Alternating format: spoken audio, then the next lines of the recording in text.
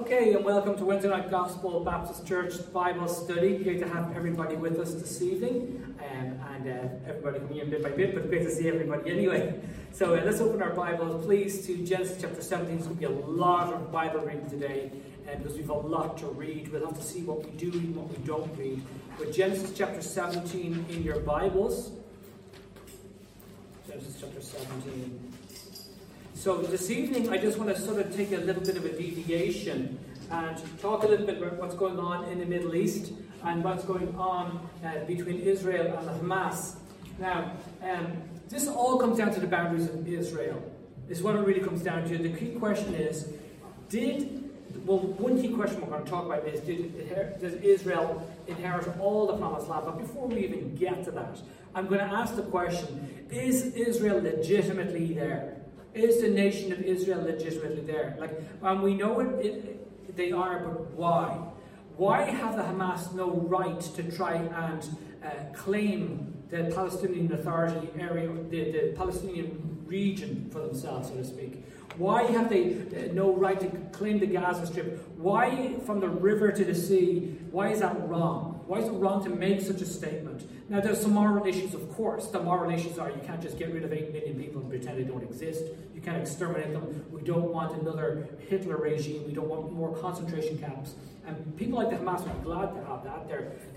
They're Islamic extremists, and anybody with any moral conscience would reject what they're doing. But question, why are Israel there? Have they a right to that land? And have they even got everything they don't have a right to? And we want to deal with all these questions this evening. Now, I want to say I'm really glad for the European support for Israel.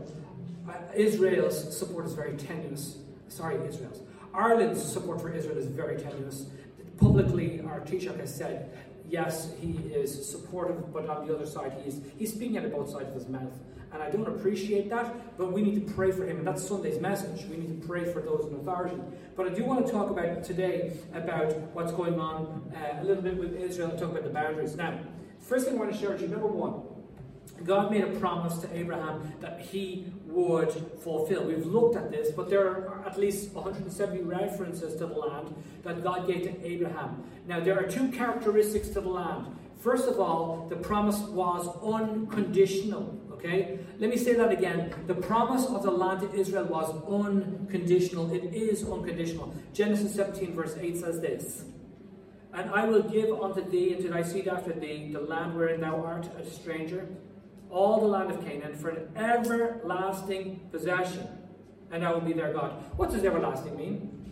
Forever and ever and ever. I think we all understand that. If I said to you, God is offering you everlasting life, you'd understand that. You'd be happy with that. Well, the land of Israel was an everlasting possession given to Abraham and his seed. Deuteronomy chapter 11 verse 21. I may ask for some help with some scriptures. Deuteronomy 11:21, raise your hand. Deuteronomy 11:21, yeah. Genesis 26 verse 3, Genesis 26 verse 3, Eileen.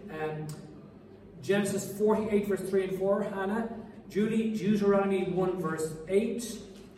And Numbers 32:11, Dexter, and Deuteronomy chapter 1, verse 35, and then verse 39. I didn't get that. Deuteronomy 1:35 and then verse 39. Okay, and I'm going to go to Psalm 105 while you're going to your scriptures, and we're going to look at these scriptures this evening so we can see. We have a lot of scripture we're going to go through because this is well founded on scripture.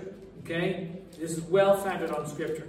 God has made a statement about this, and multiple times we've got to understand what he's saying. So there are two characteristics to this promise that God has made. There's 170 references, but there are two key characteristics to these promises. Number one, the promise was unconditional. We've already read Genesis 17 verse 8, but Deuteronomy 11 verse 21. "That your days may be multiplied, and the days of your children in the land which the Lord sware unto your fathers to give them, as the days of heaven upon the earth." Okay, so God swore. Not as in a curse word, of course, but God made a promise. He vowed. He swore to them that they would have it. Psalm 105 verse 8 and 11. 8 to 11, that's me. Sorry, I got that. Psalm 105 verse 8. Let's go back a page. It says here, "He has remembered his covenant forever, the word which he commanded to 1,000 generations." Is this world 1,000 generations old? No. If you look up liberal websites, I say liberal, I mean God-rejecting websites, you'll find statements like there was an ancient civilization in the land of Israel going back 120,000 years ago. And it's just like they just make up these figures. It's like they say the world is 4.6 billion years old. I thought it was 4.5. Oh, maybe it's 4.4. I mean, and everybody says 4.6. They just make up, they just plug these figures out of the sky. It's not based on science whatsoever. Now, they may say it's science, but I would say it's science falsely so-called. But anyway, I won't get into that. And they use these circular reasoning for their dating mechanisms. And we won't even get into that today. But I want to say this. 1,000 generations, this world is not 1,000 generations old. You could do the maths if you want to figure out how old the world is, but I'd say it's somewhere between 6,000 and 10,000 years old, depending on whether there are gaps into genealogies. But there's not 10,000. 10,000 generations would be at least 40 by 10,000. That's 400,000 years old. The world is not 400,000 years old. We have not gotten to 10,000 generations yet. It's a statement of saying this is unconditional, this is everlasting. It's a biblical expression. God will use it in the New Testament 10,000 times 10,000. It's the idea of myriads. It's just infinite. You can't put a number on it. Okay? Look at verse 9. Which covenant he made with Abraham and his oath unto Isaac, and confirmed the same unto Jacob for a law, and to Israel for an everlasting covenant. Everlasting. So there you go. 10,000 generations, everlasting covenant. Saying, unto thee will I give the land of Canaan, the lot of your inheritance. So this is a promise that God has made to Abraham, and it was unconditional. Okay. The second characteristic was it was made to the seed. It was made not just to Abraham, but to his seed. Genesis 26, verse 3. Sojourn in this land, and I will be with thee, and will bless thee. For unto thee and unto thy seed I will give all these countries, and I will perform the oath which I swear unto Abraham thy father. So God made a promise not just to Abraham, but to all Abraham's lineage through certain genealogy. Okay, Genesis 48, verse 3 and 4. And Jacob said unto Joseph, God Almighty appeared unto me at Luz in the land of Canaan, and blessed me, and said unto me, Behold, I will make thee fruitful, and multiply thee, and I will make of thee a multitude of people, and will give this land to thy seed after thee for an everlasting possession. So you see God making the same promise to Jacob as he did to Abraham, because these are everlasting promises. Deuteronomy 1, verse 8.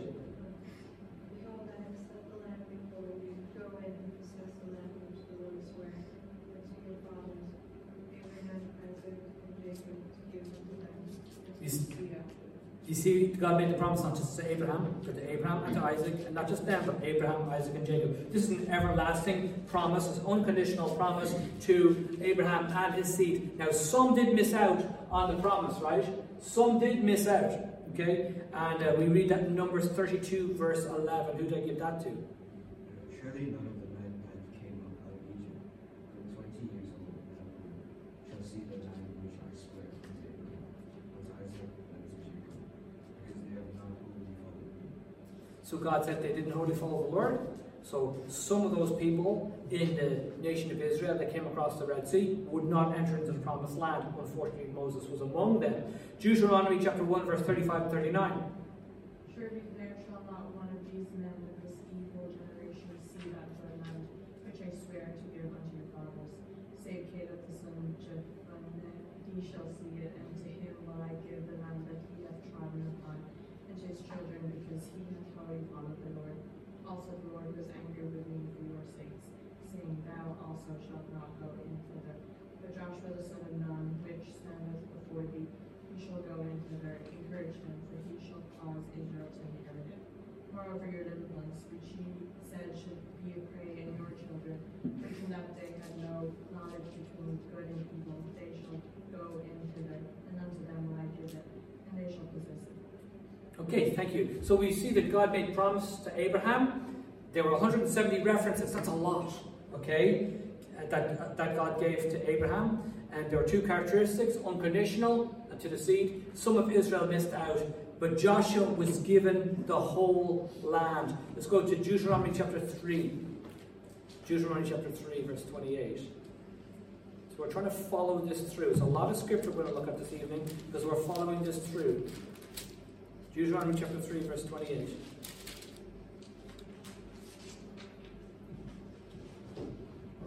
says here, but charge Joshua and encourage him and strengthen him, for he shall go over before this people, and he shall cause them to inherit the land which thou shalt see. So Moses was given the charge to Joshua, but Joshua would enter into the land, not Moses. Okay, Joshua 21 verse 43. Joshua 21 verse 43.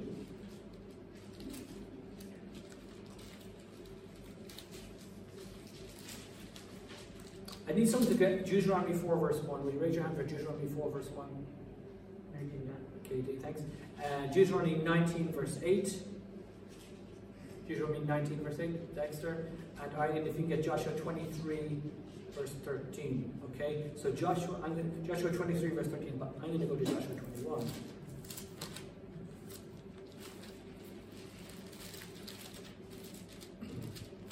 Judges, I jumped ahead there. Okay, now, verse 43 says this. And the Lord gave unto Israel all the land which he sware to give unto their fathers, and they possessed it and dwelt therein. So Joshua was given the whole land, but complete possession was conditional. So they were given the whole land as God promised, but complete possession was conditional. Okay? Conditional upon what? Deuteronomy 4 verse 1.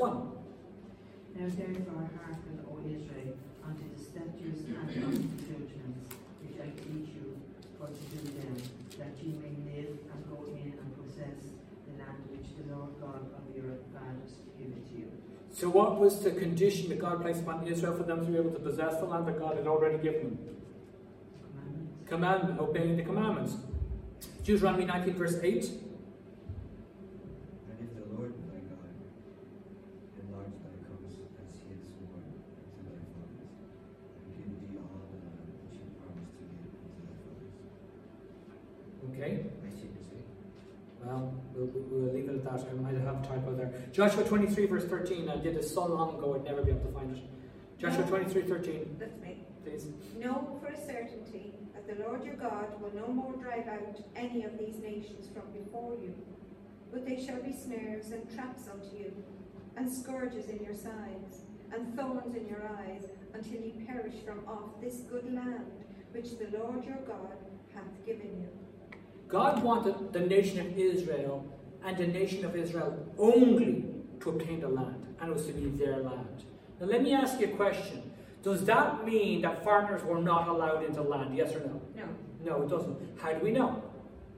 And you're right, but how do we know? So this is not ethnic cleansing, as some might call it. This is not looking for an Aryan race, as some might call it.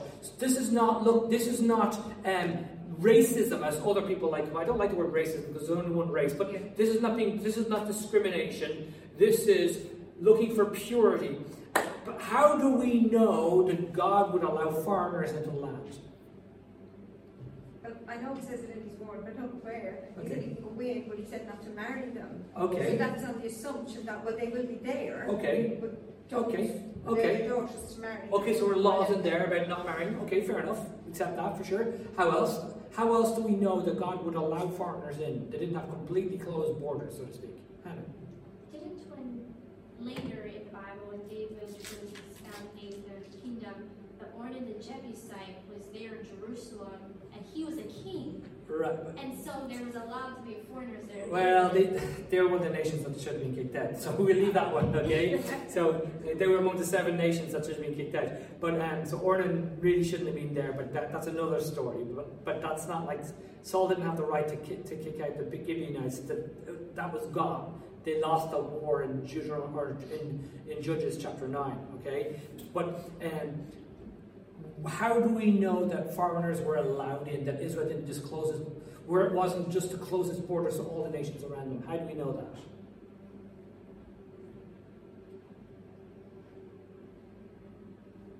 Has anybody heard of Rahab? Okay. Was that blessed of God that Rahab was allowed in? Yes. And she was grafted into the genealogical line of Christ, okay? Who else did God purposely allow in to his genealogical line? Rude. Okay, so there's an example of people. So it's not that they were closing the borders. So why did God say, I want all the others out of the land, and if you don't, there'll be thorns in your flesh? I think I've given the answer tonight, really.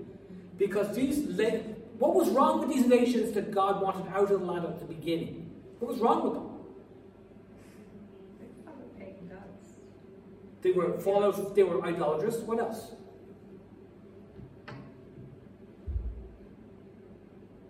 Were they descendants of Ishmael? Some might have been, but generally not. The issue was not, they weren't Ishmaelites and Midianites so much. But the issue was they were perverse. They were full of all sorts of sexual problems. They were mad about homosexuality, mad about pedophilia, mad about polygamy. Brethren, there are laws about to be passed in this land that if we vote yes to, of course, Christians wouldn't want to do that, but are redefining marriage again, or redefining the home, should I really say, and some are saying, and I haven't looked into the legalities of it, but opening the door to polygamy in this country. So not just having monogamous marriages, but allowing people to have multiple wives.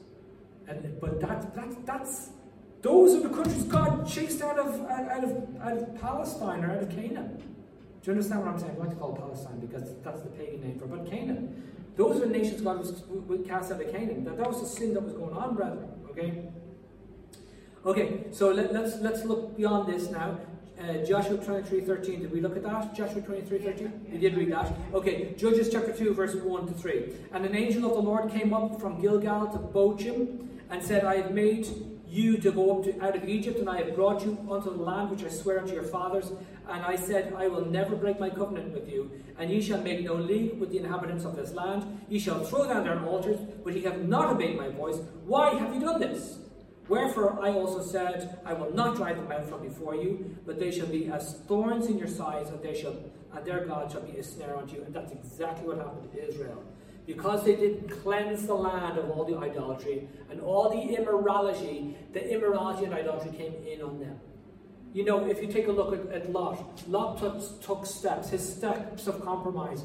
Number one, he was told by Abraham, you choose one section of land, I'll choose the rest. He looked at the well-watered plains. He put money and finances and physical benefits first. Second thing, he pitched his tent towards Sodom. Third thing, he was in Sodom. Fourth thing, he was at the seat at the gate of Sodom. And fifth thing, he married his kids off to the Sodomites. And then he lost the whole plot. You take step after step after step after step of compromise if you follow what these people have done. So this is not recommended. I think we all agree with that. Okay. So that's why God told Israel, don't do those things. But they were given these boundaries. Okay. Now, for Israel, brethren, but complete possession was conditional. Now, for Israel, it was all about the land. The blessing of God on the nation of Israel was directly linked to the land. It was always about the land, always about the physical issues. Now, I want to tell you something. We can't take the Old Testament and directly apply it to ourselves. Those were promises for Israel. Because for us, it's not all about the land. Now, if for you it's all about the land, maybe you've got too much farming stock in you. Because farmers, it's all about the land, and they fight over a blade of grass. And I'm not exaggerating, they really do. And you know, but Israel, it was all about their land. Let's go to Deuteronomy chapter 28. Deuteronomy chapter 28.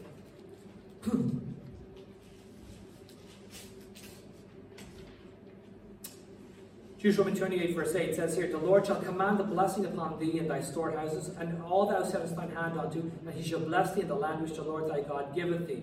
And Christians like to take that upon themselves. Indeed, this is a blessing. But look, it's not that God can't bless us physically or financially. We're not saying that. But these are the promises to Israel, specifically because it was all about their land.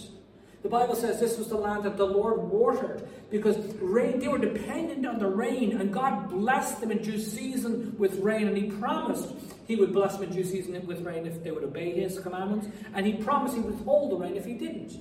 And what did Elijah do? What did Elijah do? He prayed, And how long did the rain hold back? 3.5 years.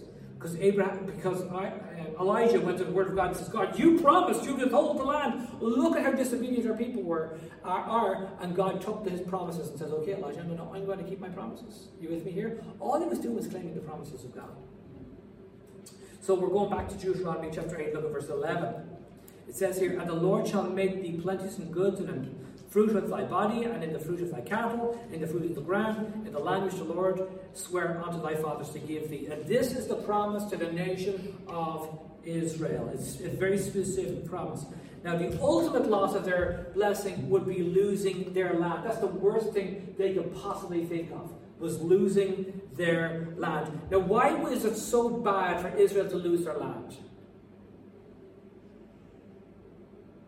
Let me read the scripture and then we'll talk about it. 2 Chronicles chapter 7.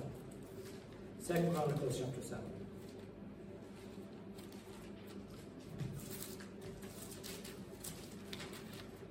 Second Chronicles chapter 7 verse 19. It says, but if you turn away and forsake my statutes and my commandments which I have set before you, and shall go and serve other gods and worship them, then I will pluck them, then will I pluck them up, them up by the roots out of my land which I have given them, and this house which I have sanctified for my name, and will cast them out of my sight, and will make it as a proverb and a byword among all nations. What's God saying there? What's verse 20 talking about? Blessings are in the land. Okay, but what's verse 20 talking about? I will pluck them, Israel, out of the land, and what will he do? What's verse 20 talking about? His house. He's going to cast them out of my sight. I'll make it a proverb and a byword. What happened to Israel? How many times was Israel taken out of the land?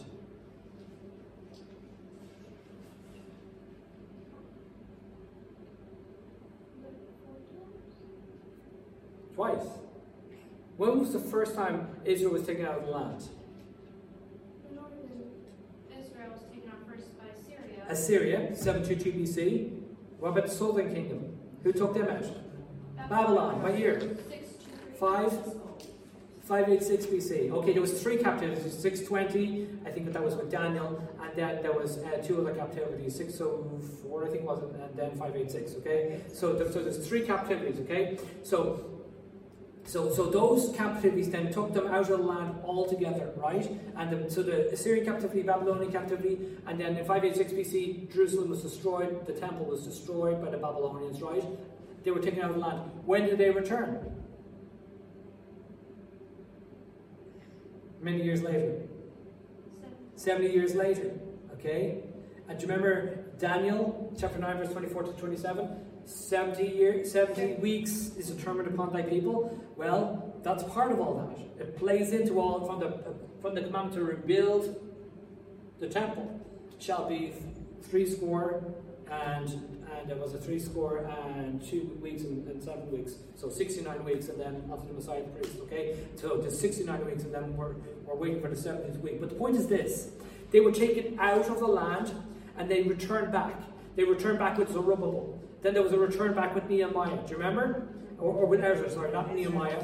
And so there was a few returns. Okay, and so they were back in the land again. Then they're taken out of the land a second time. The temple was destroyed the second time. Who destroyed the temple the second time? You don't have to name the person, but what nation?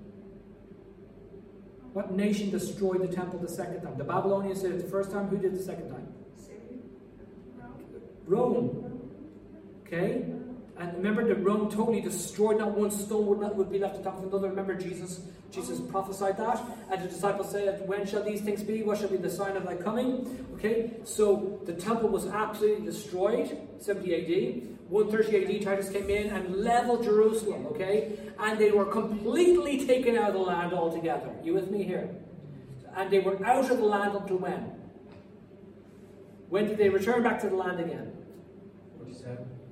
1948, right? 1948, okay? I remember, it's the year after my dad was born, okay? 1948, okay? They were brought back into the land, they came back into the land, okay? Now, here's the thing. these were all prophesied, that the worst thing possible would be to lose their land, okay? But the blessing would be upon repentance. I've got lots of scriptures now. We don't have time to go through all the scriptures. But there's a wonderful verse we love to quote. If my people, which are called by my name, shall humble themselves and pray, and seek my face, and turn from their wicked ways, then will I hear from heaven and forgive their sin and heal their land. And then that passage goes on to say that he would restore them to the land as well. And when God would restore his people upon repentance, but it would be in his time.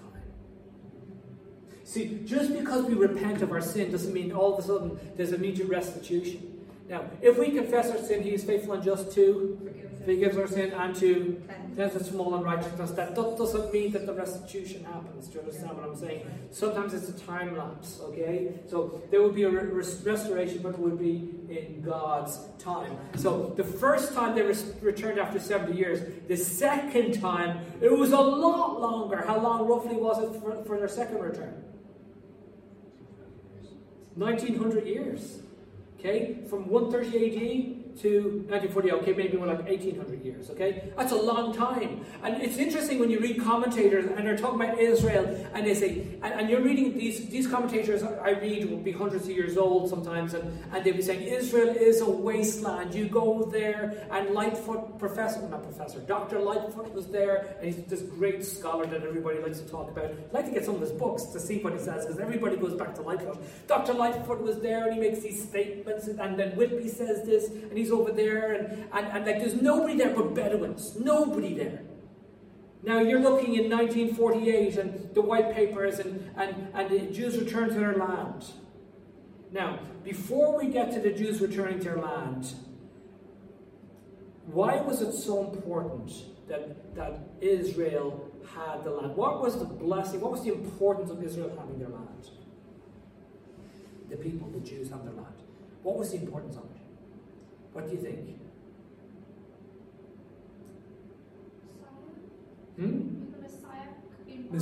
Messiah. Okay, that's a very important thing. But apart from that, that's true for the Messiah to come back to. Okay, but what else is so important about Israel having their own land and the Jews having their own land? Was it related to the fact that Abraham was already told that it was going to be their land? And they said, that's important. That's important. But for everyone, you know, 90% of Jewish people are non-religious. They're Zionists. They don't care about the promises of Abraham. But for them, why are they there? Because they have no identity anywhere. You know, we were over in America. You say, I'm Irish. Ah, great. What's it like back in Ireland? Your identity is not in America. As an Irish person, your identity is in Ireland. And you talk about the homeland. When the Jews were taken out of their land and said, I'm Jewish, they had no identity. They just said, oh, I'm Jewish. That's all they had. They had no country that they could look to. No, nobody understands it. There is no other culture, no other nation that was completely taken out of the land, and then that land restored years later. Israel is unique. You with me here? And that's why the revisionists want to rewrite history and say, no, they didn't exist, and they took over this land that belonged to the Palestinians. That's a load of hogwash. It's just made up stuff. Yes? I was talking to a man in one of the hospital visits recently, and it came up about what's going on in Israel, and you have to be very careful who you're talking to. Yeah. And I went to say, well, look, when Jesus walked, and I was witnessing to him, and he turned around and says to me, oh, don't go back 3,000 years. And he put an end to the conversation. Wow. So people don't want to hear. They don't want to hear about Israel and it being their land. No, and they don't. And you know, when they find these archaeological digs, and it's just like, how can you explain a menorah? They used to think the menorahs were like this. You know, that the arms of a menorah were like that. And how did they find out they were like that? Because they had archaeological digs.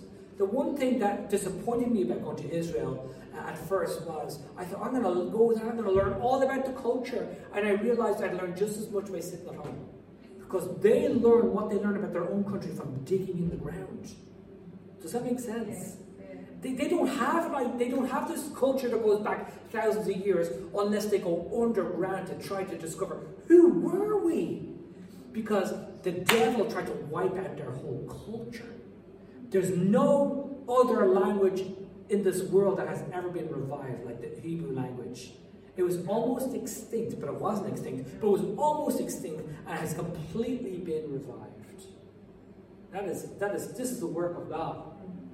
So I'm just trying to explain to you that God made a promise to Abraham, and for Israel it was all about the land, and we've given many reasons for that. But the other thing is, the boundaries of Israel is defined by Scripture. Let's go to Genesis chapter 15. Genesis chapter 15. Genesis chapter 15. Verse 18 to 21. Oh, there's so much in this, and we don't have time to go through it all, but we're coming towards the end here. Genesis 15, verse 18 to 21. It says here, in the same day the Lord made a covenant with Abraham. Abraham would be called Abraham later, saying, unto thy seed have I given this land from the river of Egypt unto the great river, the river Euphrates.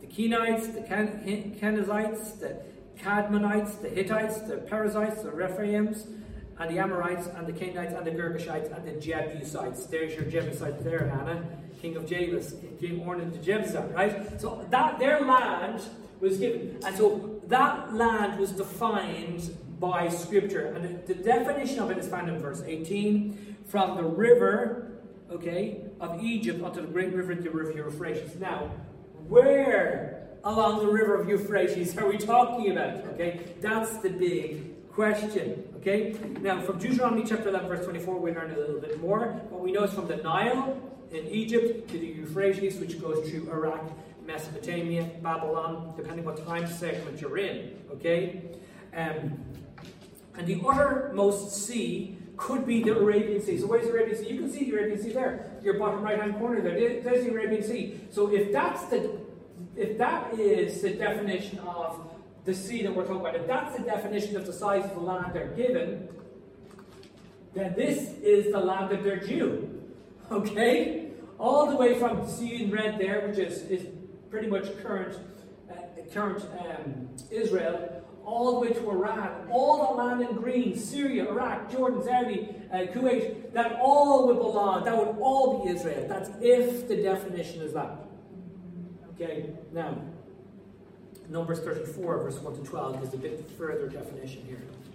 We turn there in Numbers chapter 34. It helps us a little bit more. And we can narrow it down a little bit more in Numbers 34. Because some people think it's that. Okay? Numbers 34 gives us a little bit more information. Verse 1, and the Lord spake unto Moses, saying, command the children of Israel, and say unto them, when you come into the land of Canaan, this is the land that shall fall unto you for an inheritance, even the land of Canaan, with the coast thereof. Your south quarter, so now we're going to get the north, south, east, and west. The south quarter shall be from the wilderness of Zin, which is the wilderness of Sin, the Sinai Peninsula, in the Sinai area, okay, along the coast of Edom, okay, and so you know where the Edomites were. We'll get to that in a little bit, okay. Where are we now? And your south quarter shall be the outmost coast of the Salt Sea. What do we call the Salt Sea? The Dead Sea, eastward. And your border shall turn from the south to the ascent of Akrabim, and the pass unto Zin. And the going forth thereof shall be the south of Kadesh Barnea, and shall go unto Hazar Adar, and pass unto Asmon. And the border shall fetch a compass from Asmon unto the river Egypt, and goings out of it shall be at the sea. And as the western border ye shall have the great sea. The great sea is what sea? Mediterranean Sea, for a border. That's the easy one, because just follow the Mediterranean Sea. And this shall be your north border. From the great sea ye shall point out for you Mount Hor, and from Mount Hor ye shall point out your border unto the entrance of Hamath, and the goings forth of the border shall be to Zedad, and the border shall be unto Ziphron, and the goings out of it shall be Hazar Enan, shall be your north border. Don't know any of these places where they are. And she'll point out your east border to those places. And the coast shall go down to Shepham, to Riblah, to the east side of Ain, and the border shall descend and shall reach unto the side of the sea of Kinnereth eastward. Now the sea of Kinnereth is what? The Sea of Galilee. The Sea of Galilee, okay? And the border, how do you know? From the New Testament. And the border shall go down to Jordan, and the rest of the river Jordan, by the way, and the goings of it shall be the Salt Sea. Okay, so that gives you a loop around. Now, that sort of eliminates that. Many believe that that's the borders, okay? Having read Numbers 34, I'm more convinced that it'll be closer to this. Now, what you see there is what the delineation of what God has promised, okay? But what you see in red, if you could move westward and go through the Great Sea, the Mediterranean Sea, that land will be included if I have my guess. Do you understand? Nobody really knows exactly where the borders are, and here's the reason why. Because we don't know where these places are. They were wiped out. Do you understand? Civilizations came in, wiped them out, so the cities no longer exist. And so you're guessing. Now, we know where Jerusalem is. We've been there. You can unearth stuff. It's pretty clear where Jerusalem is. You can know where Nazareth is. You can know where Bethlehem is. But where are smaller towns? Where is Bethsaida? Where's Bethesda? Ziklag. Where are these places? They're harder places to figure out where they were. At what spot? They think they know exactly where John the Baptist was baptizing. I don't know how they figured that one out, but I guess they figured it out. But the point is that some areas are very, very hard to realize where they are. But that's a pretty good estimation of the land that belongs. Now, let's go a little further. This again is another picture. Solomon came the closest to claiming the boundaries of the land. Okay, he claimed most of it. But as you can see from the let's go backwards here. As you can see from this map, Gaza, Sidon, and some northwestern parts were unclaimed during his era. Okay, so those areas that are just on they're coastal regions like Gaza, Sidon. You can see those coastal regions. They weren't claimed by Solomon, so those are yet to be claimed. But if you can take a look, and I wish I had my pointer. We'll have a pointer next week. But this is modern day Israel. Here. Down here, okay, something like that. I could be a bit off, but give me, give or take, it's that. It's the border is the River Jordan. Over here is Jordan today, and it's just a bit north of the Sea of Galilee. It's somewhere in there, give or take, right? So Israel currently has about a third of what is maybe a quarter of what's coming to them. Now let's put this in world context. The Palestinians, from the river to the sea, want Israel. When I say the Palestinians, I want to correct myself. The extremists, from the river to the sea, they want Israel wiped out. But there are other people, like the Western world, that want a two-state solution. Now, what's wrong with the two-state solution? God promised this land to Abraham and to his seed. It doesn't belong to the United Nations. It doesn't belong to the Palestinian Authority. It doesn't belong to the Hamas or the Hezbollah or any other terrorist organization. And Israel is not a terrorist organization. They're a people that belong in the land as God put them there. And the reality is, they don't even have all they were promised. And the issue is not, should we be giving them less? The issue is, should we be giving them more? And how are they going to get more? Have you noticed that every time Israel has a war, no matter how much the odds are against them, they always win? And the reason why they always win is because God is with them. These are promises of a war to the nation of Israel. And the point is this: Israel does not currently possess all the land. And when I hear Mr. Netanyahu saying, well, we'll not have a two-state solution, I don't care if America frowns on that. I don't care. Because America's wrong. I don't care about the Irish position, for sure. Because Ireland is wrong. God promised Israel the land of that land and more, end of.